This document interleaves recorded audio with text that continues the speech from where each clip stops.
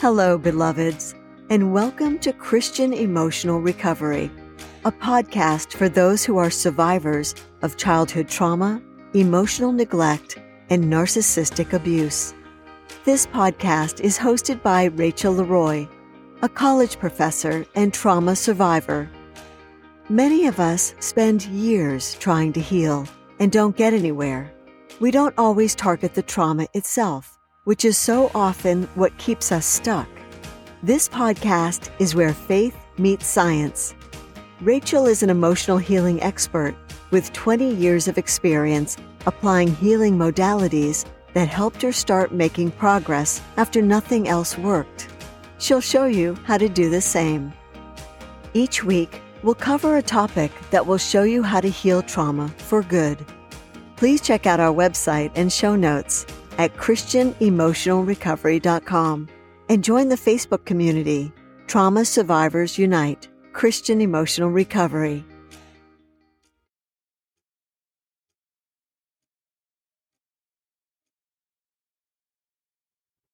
Hello, everyone, and welcome to the next episode of Christian Emotional Recovery. I'm your host, Rachel Leroy, and we are starting a series on narcissistic abuse.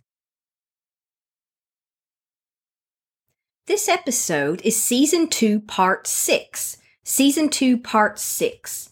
And it is part of a larger series called Series on Narcissistic Abuse. It's part of a larger series called Series on Narcissistic Abuse. And this part is called What You Need to Know About Narcissistic Abuse. What you need to know about narcissistic abuse. What you need to know about narcissistic abuse. And this is part 1. Part 2 will continue with what you need to know about narcissistic abuse, and it will be Season 2, Episode 7. So Season 2, Episode 7 will be the second part of what you need to know about narcissistic abuse. What you need to know about narcissistic abuse. And this first episode in the series actually just gives you a good rundown of narcissistic abuse itself, what a narcissist is, how narcissists operate, ways that it impacts people who are victims and survivors of that abuse, and ways you can tell someone has high narcissistic traits or NPD, also known as narcissistic personality disorder. So we'll be talking about this in a little detail and going through some of the examples of those. So let's go ahead and get started here. First, if you haven't already, go to the YouTube channel Christian Emotional Recovery, and hit subscribe. Hit subscribe. I try to put out a new video about every 2 weeks, and as I'm able. And I apologize for the lateness of this episode, but I also put out the podcast episodes as I'm able, and I think this is the first time I've actually been late on it, but I'm dealing with some health issues, so please continue to pray for me, and thank you for your patience. The next parts of the series will be how to deal with a narcissist, the impact of narcissistic abuse on relationships with others, and the impact of narcissistic abuse on our relationship with God. So this is the first part of a 4-episode series on the narcissistic abuse series.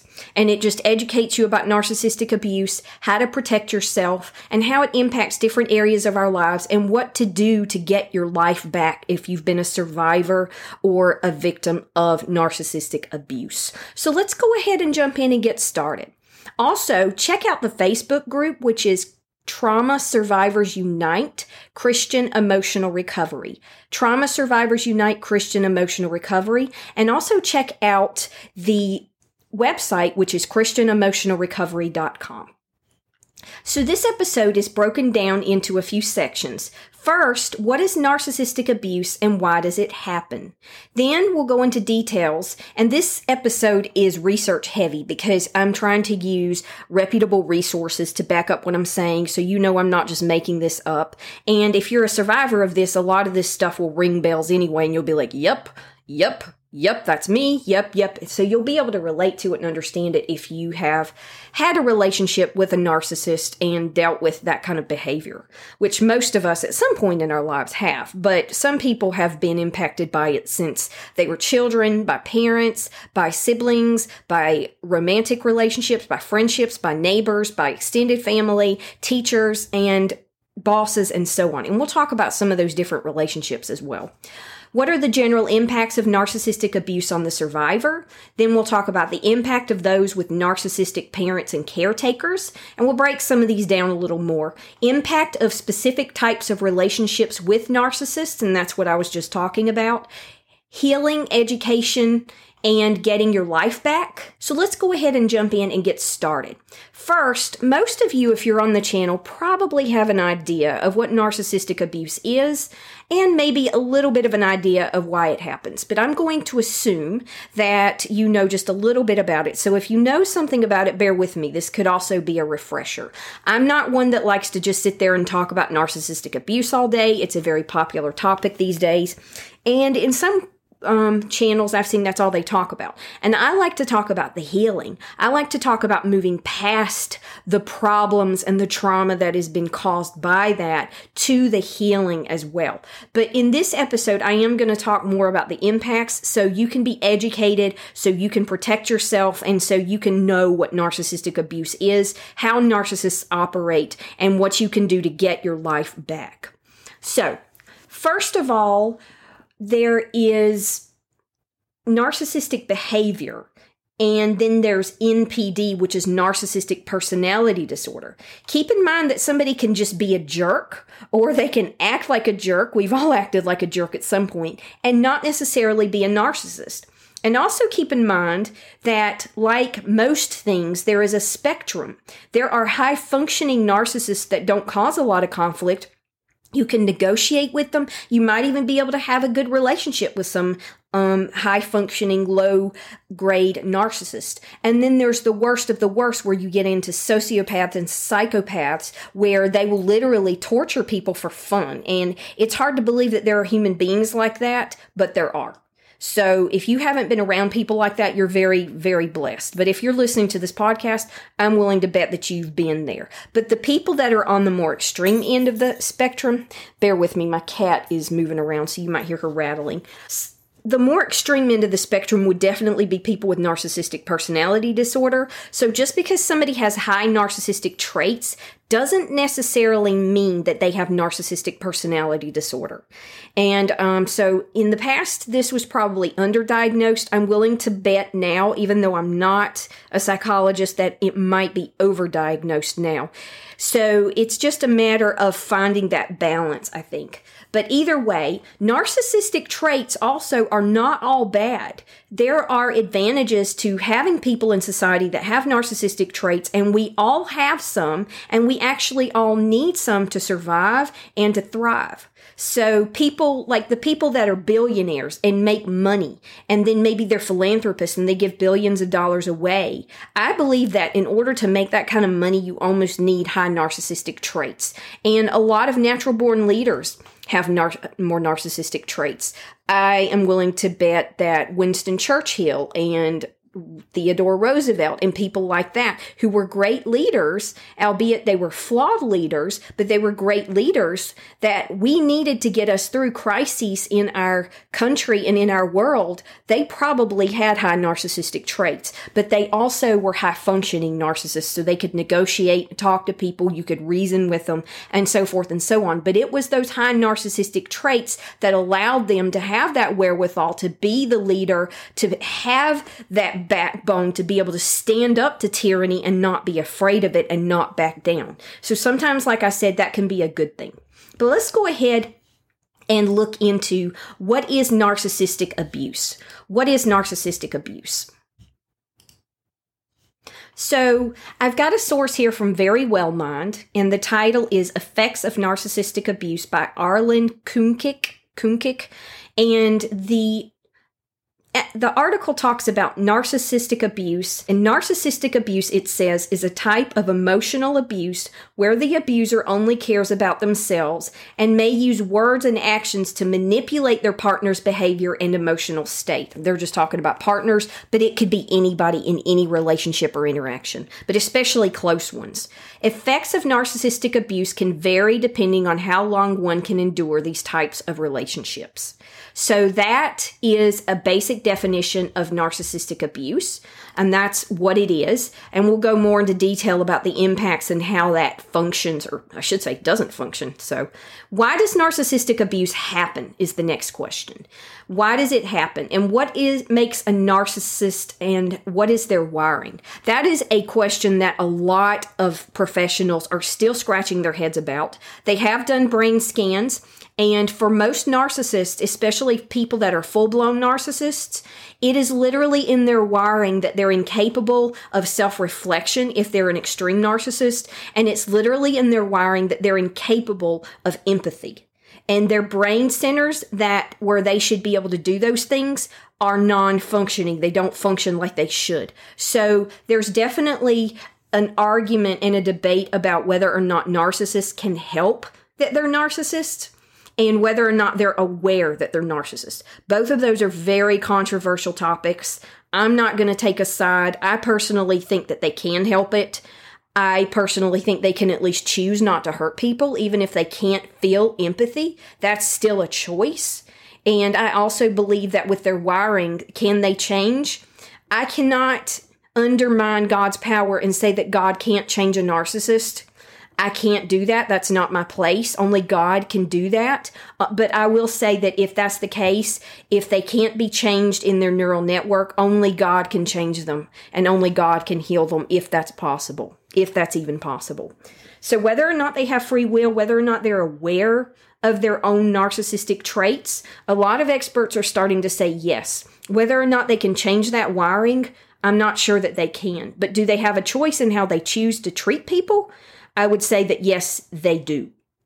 So even if they can't feel empathy, they can still learn behaviors that cause them to treat people with more respect. So looking at why does it happen? What makes a narcissist a narcissist? And there's an article called How a Child Becomes a Narcissist in Psychology Today. How can a child become a narcissist? This is Psychology Today, and this article is by Eleanor Greenberg, and it talks about what types of parenting leads children to grow up with NPD. So this is specifically talking about people that have full-blown narcissism, and people that have in that way would be diagnosed with narcissistic personality disorder. One other thing to mention is that the irony about NPD is that very few narcissists think they need help. So very few narcissists are going to genuinely go see a psychologist or a counselor to get help with their narcissistic traits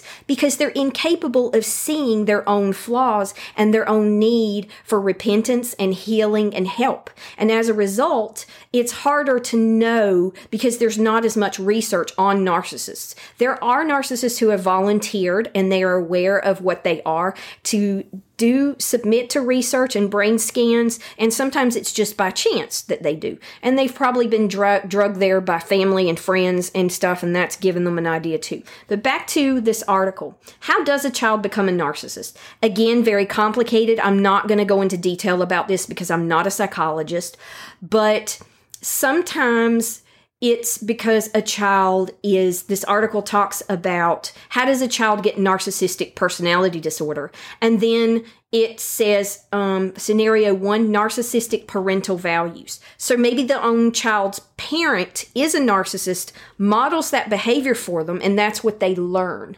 And what I'm learning from experience is that it seems like kids that are narcissists tend to either be completely overindulged with no boundaries and no discipline, or they tend to be overindulged in the sense that they get everything that they want, they can do no wrong, their parents think that they're the bee's knees, and there's no boundaries set for them in that sense. The other one is that their parents are harsh, critical, disciplinarian to a fault, and to the point that they can't do anything right, and that they get punished for every little thing. They can't even be a human being. They can't even be a kid. And so in that way, there are a couple of ways that narcissistic children are made. In that way, there are ways that narcissistic children are made. And some people argue that some of it is congenital and that children are born that way.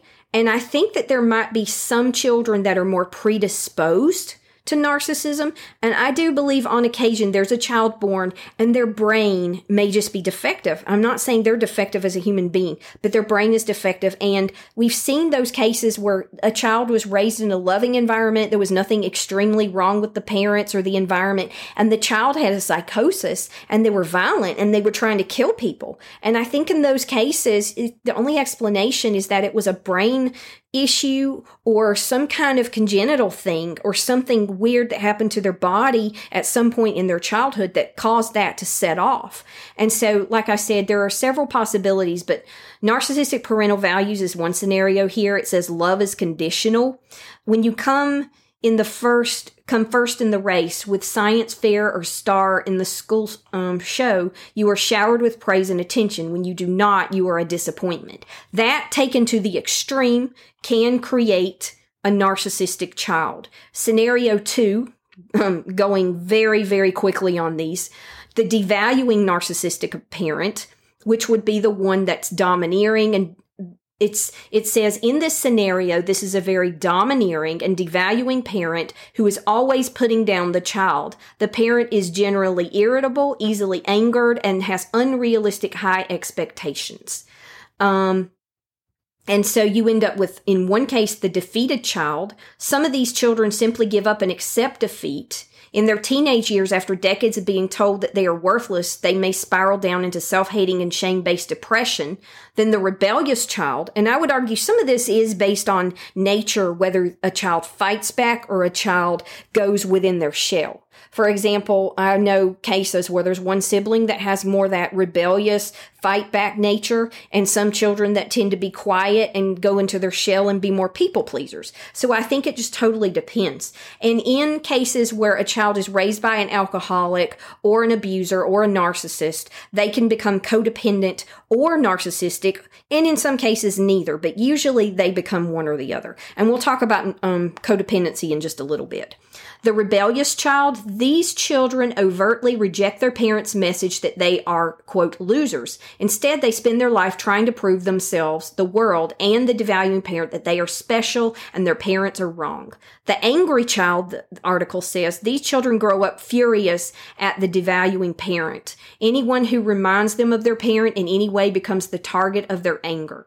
Scenario 3 is the golden child. That's a key term in narcissistic abuse circles where people are trying to recover. The golden child is the one where the kid can do no wrong.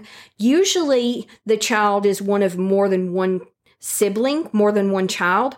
And that impacts the other children because there's always that one child that's put on a pedestal, can do nothing wrong. The parents set no boundaries for that child. The parents don't discipline the child. And the parents' love is conditional based on the fact that their child is the bee's knees, God's gift, nothing's wrong with them. And they're usually closet narcissists who are uncomfortable in the spotlight. Instead, they brag about their extremely talented child. So that's another scenario that breeds a narcissistic child.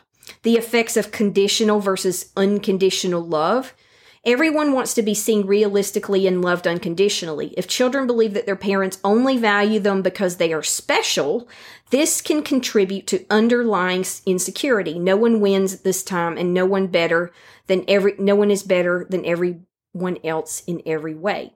So probably more common now, narcissism is on the rise because people tend to do this with their children more because they had a hard childhood. They overcorrect and they treat their child like the golden child. They won't even set boundaries with them. They want to be their child's best friend instead of a parent.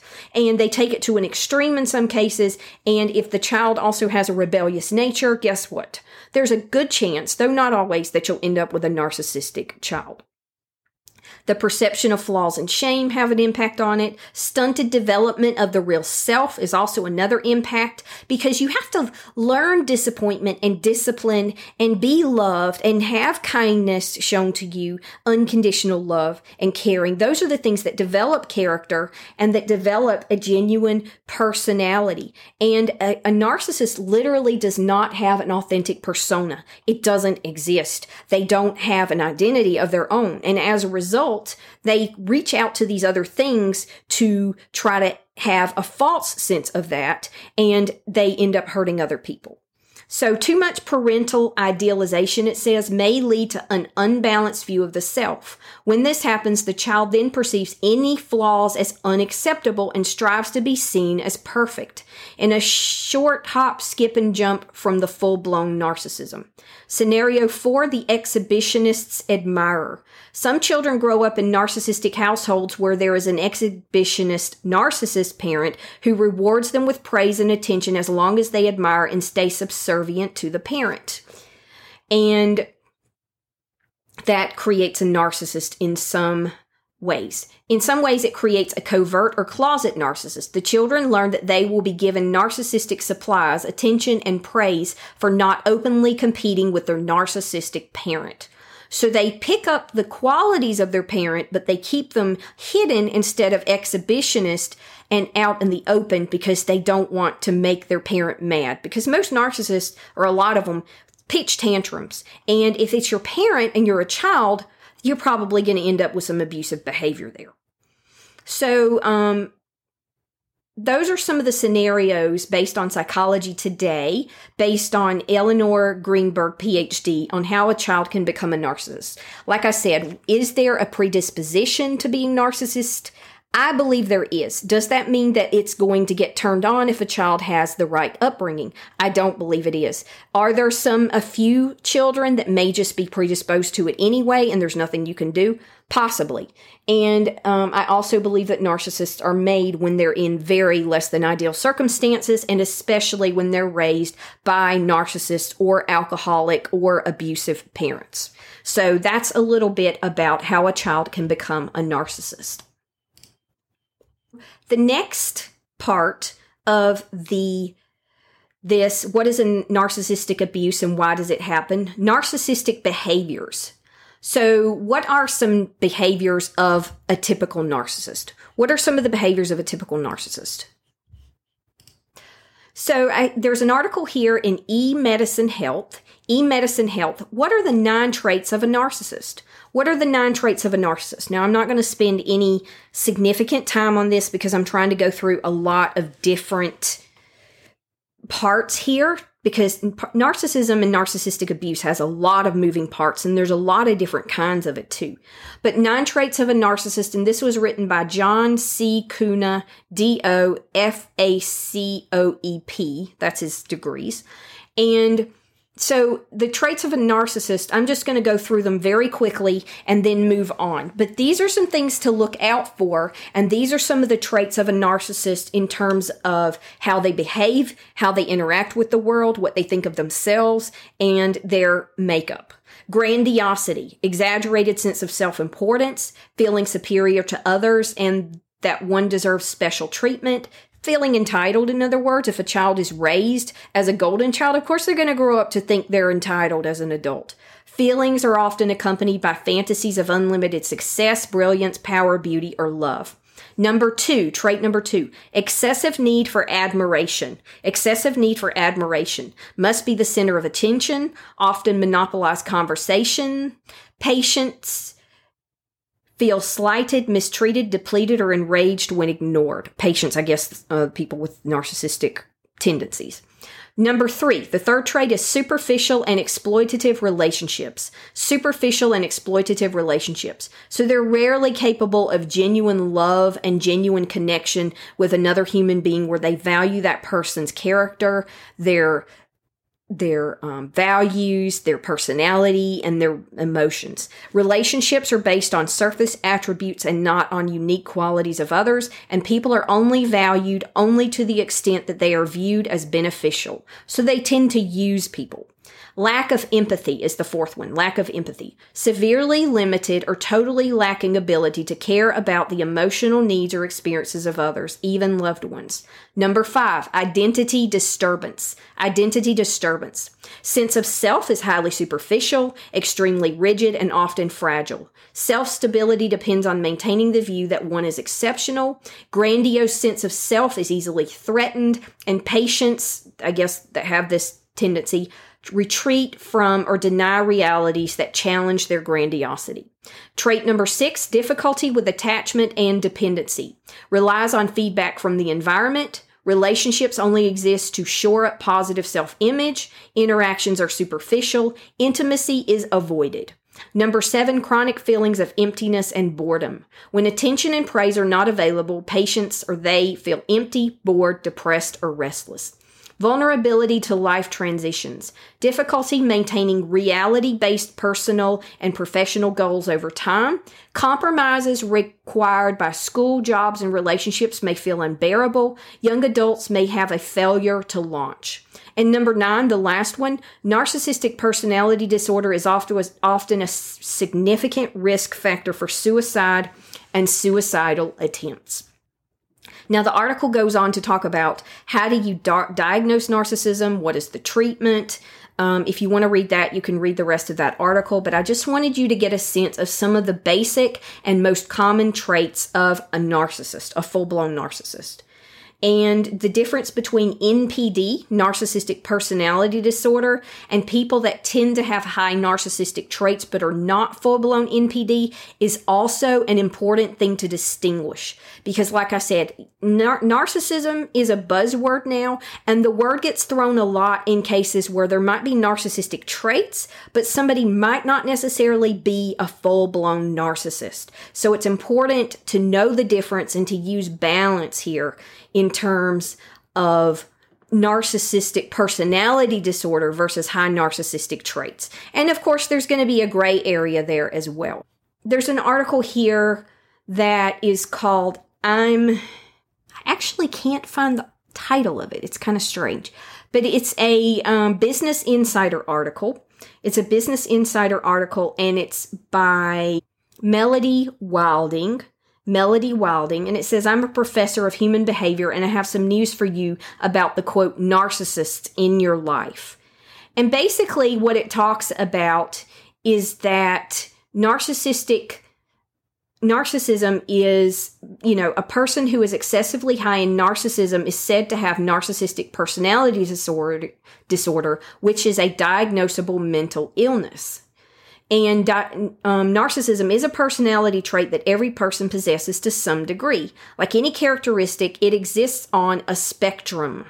We all fall somewhere along the narcissistic continuum. So, in other words, somebody can be full-blown narcissist and have narcissistic personality disorder, or somebody could have high narcissistic traits, but not necessarily be a narcissist. And they may even, in some cases, act like a full-blown narcissist because they're having a bad day, not an excuse, but just saying, or because they're weak in a certain area. But that doesn't necessarily mean they're a full-blown narcissist, though they could be. And it also says a person with narcissistic traits may be mildly self-centered at times, but NPD, on the other hand, is deeply ingrained, pervasive pattern. And so the difference between somebody with narcissistic traits, more narcissistic traits, and somebody who with full-blown NPD is on a spectrum. And it says, with the recent rise in narcissism and popularity of the topic, she says, I've noticed an increased interest in self-diagnosing the difficult people in our lives and careers. And that is true. And I think some of this is good, but it's also kind of gone too far. This is my opinion. Although narcissistic personality disorder, she says, is very uncommon, between 0.5 and 1% of the general population, or 1 in every 100 people, it seems like everyone now claims to have a narcissist in their lives, especially at work where relationships can get the most heated. I am not an expert, but I would argue that it's slightly higher than that. I do think it's slightly higher than that, but I am not an expert, so I could be wrong. Chalking up what you dislike about another person to a mental disorder isn't ethical or fair. You may say things like, my boss is absolutely crazy, or she's a raving narcissist, off the cuff out of anger, but pathologizing people in this way can be very dangerous. Labeling someone with a psychiatric disorder not only further stigmatizes those who do live with mental health diagnosis, but it also trivializes how serious narcissistic personality disorder can be. And then it talks about spotting a real narcissist, and it gives you some suggestions on how to do that. And like I said, I've already named those traits. That doesn't mean all full-blown narcissists have all those traits, but if they check a bunch of those boxes and not just a few, then that's a red flag. That doesn't necessarily guarantee that they're a narcissist, but it is a red flag. And if they have a couple of those traits, then that doesn't necessarily mean they're a narcissist, because like was said, we all have narcissistic traits, and to some degree, we need some of them to survive. But we need to be able to make connections with other people, value other people's feelings, and have a sense of self-identity and mental health that helps us get through life at the same time. A well-adjusted person should not have all of those qualities. So, another part of what is narcissistic abuse and why does it happen? I wanted to go a little bit more into why do narcissists have trouble healing and seeing their own flaws. And like I said, some of it is there's parts in their brains that are not developed and or are not functioning properly. And one of those parts is the gray matter that is between the left and the right hemispheres of the brain. That's where empathy resides in the brain. That's that ability to connect with other people. That's that ability when you see somebody going through something, like say you see somebody fall flat on their butt in the middle of a crowd, and you feel horrible for them. You feel embarrassment for them. That's empathy. Or if your friend calls and says that her dog died and that's been her best companion for 15 years and you feel absolutely horrible for her, that's empathy. Seeing somebody on the street who is hungry and feeling sorrow that that person's in that situation is empathy. And empathy is what drives us to action, to do things to help people, or at least to treat people kindly, or at the very least to do no harm. And that's empathy. But true narcissists have no capability of having empathy at all. So there was an article here called Do Narcissists Know They Are Narcissists? And that was written by Scott Barry Kaufman. Do narcissists know they are narcissists? And this is in Psychology Today. And he basically says, and I'm just going to go down this quickly and then move on to the other part of what I started to talk about. But this is important because self-awareness is another trait of a healthy, well-adjusted human being. And narcissists do not have true self-awareness. They're not able to say, well, I'm good at this and I need to work on that. And they can't see their own flaws. Seeing your own flaws doesn't mean self-hatred. It doesn't mean beating on yourself. It means that you're aware of areas where you want to work on yourself. You're aware of areas where you need to heal, and that's okay. But narcissists are not capable of that. And according to the article in Psychology Today, narcissists are fully aware that they are narcissistic and have a reputation as such.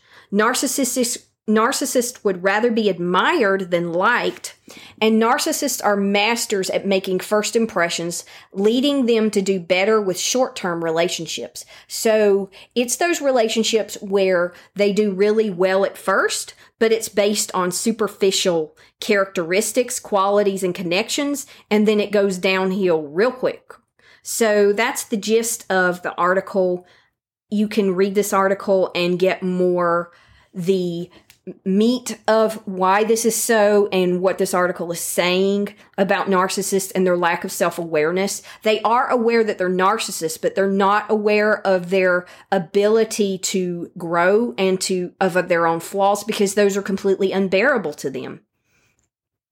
And it says here, practical implications.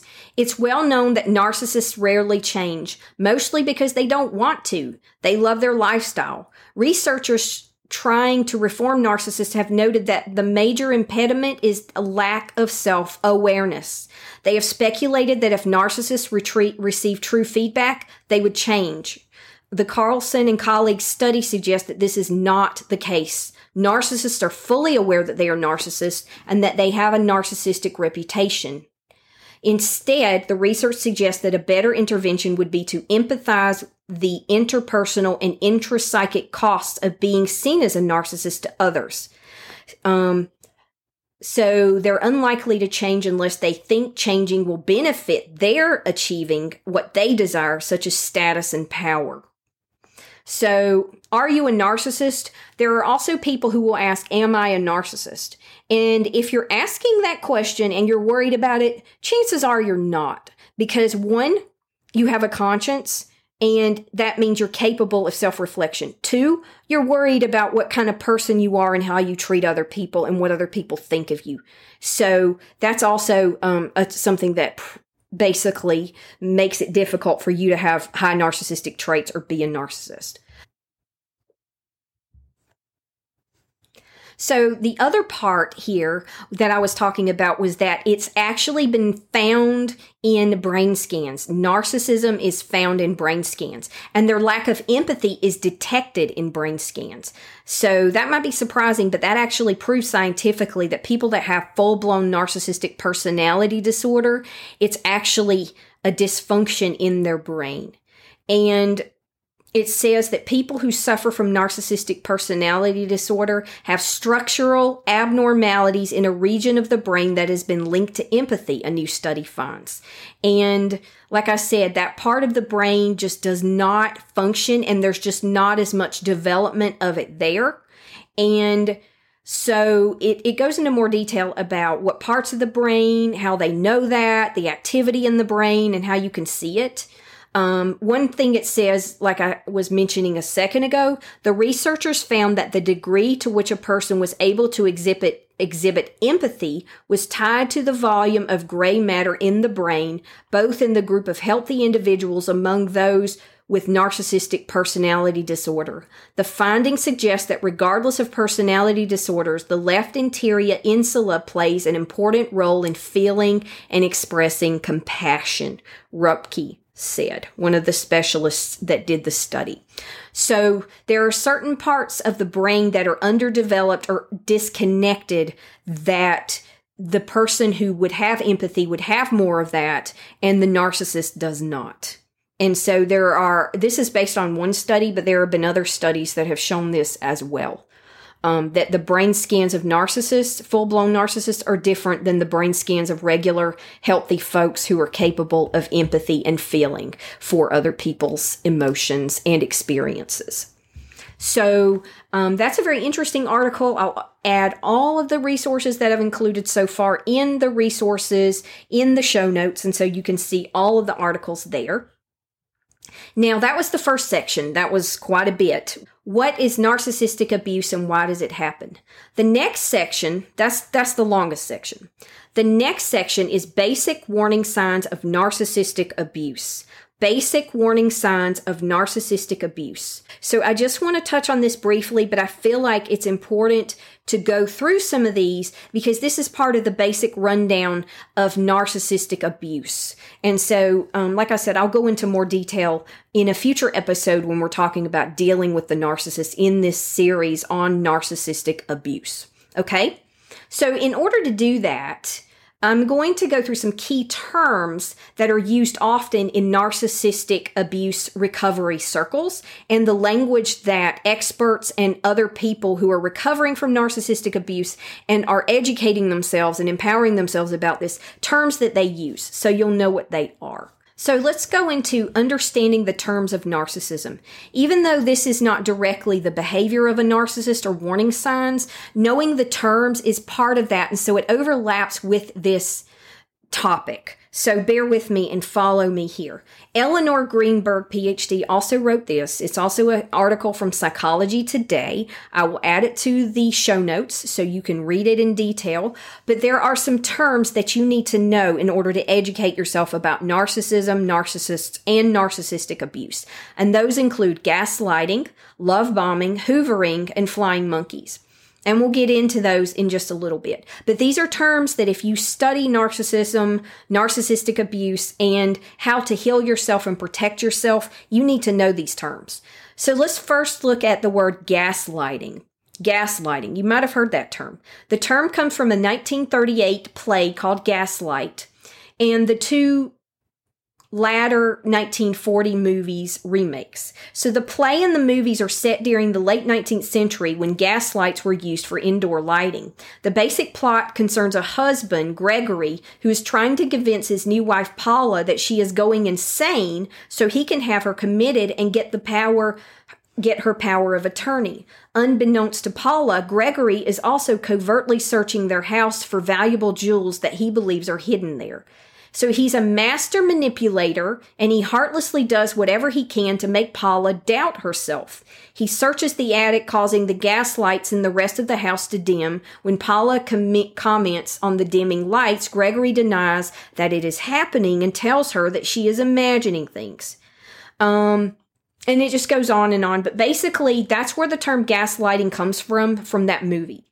And basically, what it means is that a narcissist will play mind games. Sometimes they know they're doing it, sometimes they don't. And by the way, you don't have to be a narcissist to gaslight somebody, but it's where you manipulate somebody to make them doubt their own reality, where you deny truths, or where you lie to somebody in ways that plays mind games with them. And over time, it wears them down and it makes them doubt their own reality. It makes them doubt what they've seen and heard, and it makes them doubt their own sanity in some cases. So NPD meaning here, it says narcissistic gaslighting occurs when people with narcissistic personality disorder refuse to admit they are wrong or have done something bad to their mate or to anybody. Even when they are caught in the act, they will often try to convince the other person that he or she is paranoid and is imagining the whole thing. And then it gives an example. The next term is called flying monkeys. Flying monkeys, you probably remember them from The Wizard of Oz, and if you're like me, they scared the heck out of you when you were a kid. I was scared of those things. But it comes from the children's book, The Wizard of Oz by Frank Baum, and was very popular in the 1939 movie that we've probably all seen. The movie, well, you don't need to know all about that. But if you know, I'm going to assume you know the plot of The Wizard of Oz. But the Wicked Witch of the West blames Dorothy for her sister's death and seeks revenge. And she's got these scary troop of flying monkeys who do her bidding. She sends them after Dorothy. And so this term came into being because flying monkeys are the slang term for any group of people that the narcissist enlists as allies to persecute someone that the narcissist hates. To gain their support, the narcissist makes up lies that portray the other person as evil and the narcissist as the real victim. It sounds sadistic, and I wouldn't have believed that there are people capable of that until I experienced it myself. It is true. There are people like this, and there are people that demented. And some flying monkeys know what kind of person the narcissist is and still are loyal to them and hurt other people on their behalf. But most of the time, the narcissist has manipulated and hook, line, and sinker completely deceived other people. And those people really think that they're trying to do something for somebody else's good when it's actually the narcissist who's the one with the problem. It's very sad. And this dynamic happens a lot in families, especially. And there's an example here. You can look at that if you want. Number 3, going gray rock. This is where protecting yourself is important. I've had to do this with some people in my life. And gray rock is, it says it appears, the term gray rock appears to have been the first used by a blogger, Schuyler, in her article, The Gray Rock Method of Dealing with Psychopaths. Unfortunately, Schuyler misuses the term psychopath to describe anyone that she sees as dramatic, unpleasant, attention-seeking, and malevolent. She includes narcissists in this group. However, the term stuck, and basically, if you're involved with a narcissist who you cannot avoid, or you choose to have them in your life to some degree, many people advise going gray rock. Like I said, I've had to do this. And there are different degrees of gray rocking as well. But it means that that your manner during your interactions with the narcissist, you keep them boring, unemotional, and neutral as you can manage. Essentially, you become uninteresting as a gray rock.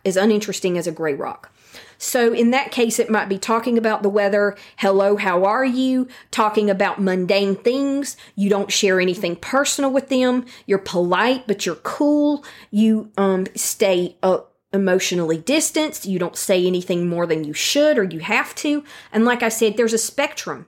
There are people in my life that I can negotiate with, I can talk to, but they have been abusive. They have denied that abuse and they have never acknowledged it. And yet they can be kind in some ways and you can negotiate and reason with them in some ways. And so these people, I just know not to talk about certain topics. I know not to try to get their validation on things that they've done wrong because I know I'll never get it. And I also know that there are certain things where if we talk about it, we'll automatically get in an argument. So that is what I would call light gray rocking. That's my term. And then there are other people in my life that are manipulative, cruel, vicious, dominating, controlling, and completely deceptive. Those people I try to avoid more than the other people, but in that case, I gray rock a lot more. Yes, no, how are you? Talk about the weather, nothing personal at all. Keep the conversation short, keep the visits shorter, and you don't go off the subject at all. Okay, it's not just avoiding certain topics, it's you don't talk about these topics. That's what I would call more extreme gray rocking. So this article doesn't talk about that, but I would argue that it depends on the level on the spectrum the people are. If they are high functioning and reasonable, you can gray rock just a few things.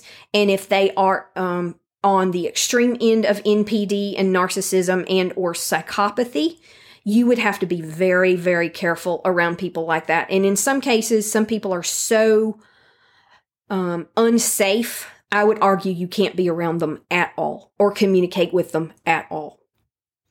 Okay, so number 4, another term is called love bombing. Love bombing. And this happens especially with friendships and romantic relationships. But according to Wikipedia, it says the term love bombing was coined by members of Sun Myung Moon's Unification Church in the United States in the 1970s. New members of the group were showered with displays of warmth and attention. The church members say that love bombing was intended to be an expression of genuine friendship and concern. Critics of the practice saw it as a form of psychological manipulation used by cults in order to solidify the new members' devotion to the group. Now, this happens in romantic relationships. If somebody comes on really fast, really hard, the relationship moves really quickly, it feels really good, there's a lot of passion, there's a deep connection right at the beginning, and there's just no gradualness to it, that's a red flag. That's love bombing. And if you're in any kind of relationship like that, you need to be very, very careful.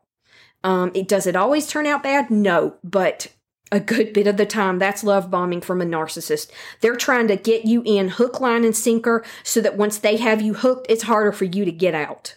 So the NPD meaning, it says, the term love bombing is now used to describe narcissists' over-the-top courtship tactics when they are chasing someone that they are trying to seduce or make fall in love with them.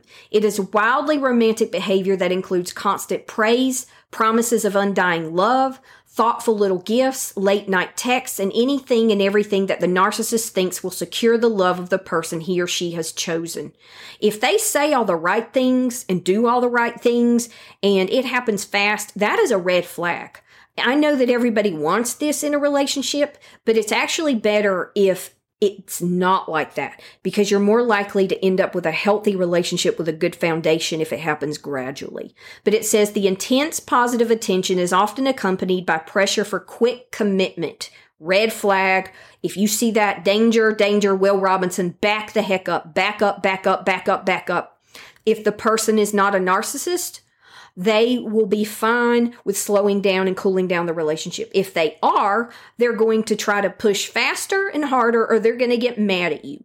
And that is another red flag. Then that means you need to get out, get away. It says, unfortunately, once the narcissist actually secures the person's love, the love bombing generally stops and is eventually replaced by devaluation or indifference, usually emotional abuse. So be careful in those situations where you first meet somebody and they are flattering the heck out of you, because that is a red flag. Be careful. Hoovering. Hoovering is another one. A hoover is, as we all know, if you picture your grandmother in the 1950s or your mother in the 1950s vacuuming a carpet, she probably had a hoover. But the term hoovering is derived from the name of the Hoover vacuum cleaner. In Ireland and in the UK, to hoover became synonymous with using a vacuum cleaner to suck up dirt. So in the NPD meaning, the term hoovering has now been extended to refer to a narcissist's attempts to suck a discarded mate back into a relationship by saying and doing things that the ex would find irresistible. So let me elaborate on that a little bit. If you've been in a relationship where somebody is completely manipulating you, you have this cycle where everything's great and then it goes to hell, everything's great and then it goes to hell, everything's great and then it goes to hell, and you're completely confused and it's completely messing with your mind and your emotions are all over the place, you're probably with somebody with high narcissistic traits at least. And if they keep trying to say, I'm sorry, and they bring you back in and then they do the same thing again and then it happens again and again and again, that's hoovering. When you get that, another red flag. Back the heck off, get the heck out if it happens multiple times. Anybody can make a mistake. Anybody can say, I'm sorry. Anybody can make a change. But if that change doesn't happen and they keep doing the same thing again and again, and then they keep trying to make the same promises over and over and over again, the same empty promises, get the heck out. Get the heck out. That is an empty promise and they will not change. If they've done this to you 4 or 5 times, they're not going to change. And that's a harsh reality, but it's true. Get out. They're not going to change. Number 6, narcissistic supply.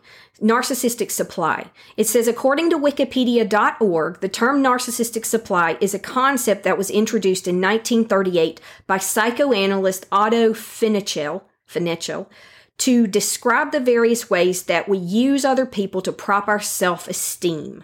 For narcissists, it says, the term narcissistic supply or supplies, for short, describes anything and anyone that narcissists use to regulate their self-esteem. The purpose of narcissistic supply is to enhance the narcissist's sense of being special. Mind you, it's a false sense. And they will run over people. They will suck people dry. They will hurt people. They will destroy people. They will manipulate people. They will do whatever it takes as long as they can get that supply and feel better. The even more sadistic ones will actually play mind games with you and torture you mentally, maybe even physically, and they actually get off on that. And that's also a form of narcissistic supply. But you might have also heard the term emotional vampire. That fits here perfectly. Narcissistic supply, a narcissist, when they're getting their supply, they suck you dry. They don't care what they do to you. They hurt you and they get what they need, and it's a quick fix. It's like a drug to them. And they use you as their source. I don't mean they go to you and talk to you because they need a friend. I mean they suck you dry. They use you. So number 7, narcissistic word salad. Narcissistic word salad. I love this term, the term word salad. I don't know if you've ever been in a conversation with somebody that descended into an argument, or you might have been coming to somebody you're in a relationship with, whether it's personal, professional, or friendship, and you needed to address something that they were doing that was hurting you. And then somehow, by the end of the conversation, not only were they not sorry for what they did and they didn't make any corrections to their behavior, but somehow you were the one that had done something wrong. Somehow it was your fault. And somehow by the end of the conversation, you were the one apologizing. If that's happened, you've been 1, probably gaslighted, and 2, you've probably been the victim of the proverbial word salad. So what is a word salad? Okay. The term word salad refers to a form of disorganized and unintelligible speech that is a characteristic of some forms of severe mental illness. Seemingly random phrases or words are linked together. The term word salad is often associated with a psychotic disorder called schizophrenia. Now, let me make a note here. I'm not trying to give anybody with schizophrenia or that has schizophrenic traits a hard time. I'm just basing it on where the terminology came from. But the terminology now, I would say, is not like this. What I would say is that basically a person will make up lies, say nonsensical things, talk in circles, use circular logic, contradict themselves, and then turn around and deny it. It's a lot of mind games and wordplay that manipulates and controls somebody, and that is a word salad, like the example I was just giving a second ago.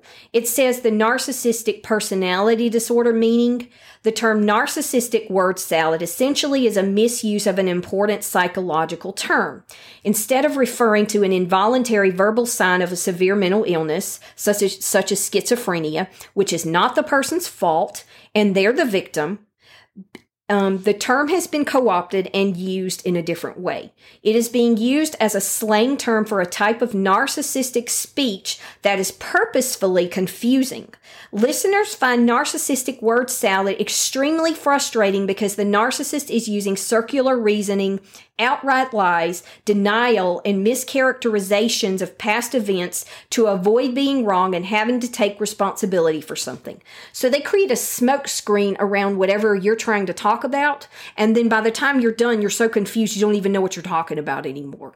And in some cases, somehow, instead of them being the one that did something wrong, somehow you're the one that did something wrong, and they're the victim. So be very careful about that. That's why you've got to educate yourself about all this stuff and empower yourself. Don't let people do that to you. Number 8, the narcissistic family system, the golden child and the scapegoat. Now, we already talked about the golden child, but this term, the golden child, this is the term for the narcissistic parent's favorite child. This child is idealized as perfect and special. The parent projects all of the positive qualities of this golden child and brags about his or her wonderful accomplishments to anyone who will listen, including other siblings who just can't measure up and just aren't as good. It's horrible that parents do that, but it does happen. You can hear my sarcasm when I'm talking about it. The scapegoat is just the opposite. In a dynamic of families, there can be any number of scapegoats, any number of golden children. There can be an only child who's a golden child or a scapegoat. There can be 2 where there's one of each. But you get the idea. The scapegoat, this child is the object of all the narcissist parents' negative projections. It's just the opposite. He or she is devalued and treated as insignificant loser who is blamed for everything that goes wrong, including things that are clearly other people's fault. And I would argue that while it seems like being the golden child is a good thing and being the scapegoat is worse, in childhood it is. But the golden child, somebody who's a golden child is more likely to become a narcissist. Somebody who's a scapegoat is more likely to become a codependent, which means they can heal. Now, that's more from my observation and from being around hundreds and thousands of people who are on the healing path and who are victims of people who have been the golden child. But that's my observation. A golden child can become a codependent and can heal, and some scapegoats do turn into narcissists. I know a situation close to me that's like that. But, so it can be reversed. But it's more common that the golden child would become a narcissist and the scapegoat would become an extreme empath because they don't want other people to be treated the way they were treated. And so they have a very attuned, maybe too attuned conscience where they get enmeshed with people and too involved and they can't back off and they can't set boundaries with people, and they're more likely to be susceptible to abuses because of those wonderful traits that they have. So that is the section on basic warning signs of narcissistic abuse and just things to look out for and key terms that you might use when you're encountering a narcissist and things that you might see happen in those situations.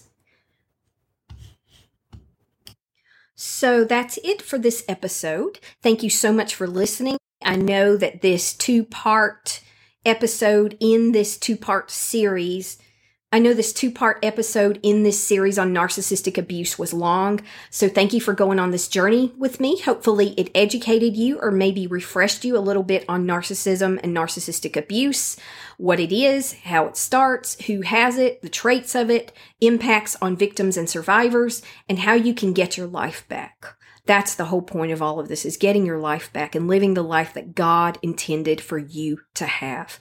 Remember, you are loved and you are fearfully and wonderfully made. Not my words, God's. And also check out my YouTube channel, which is called Christian Emotional Recovery. I'm trying to put out an episode about every 2 weeks as I'm able and as my health permits.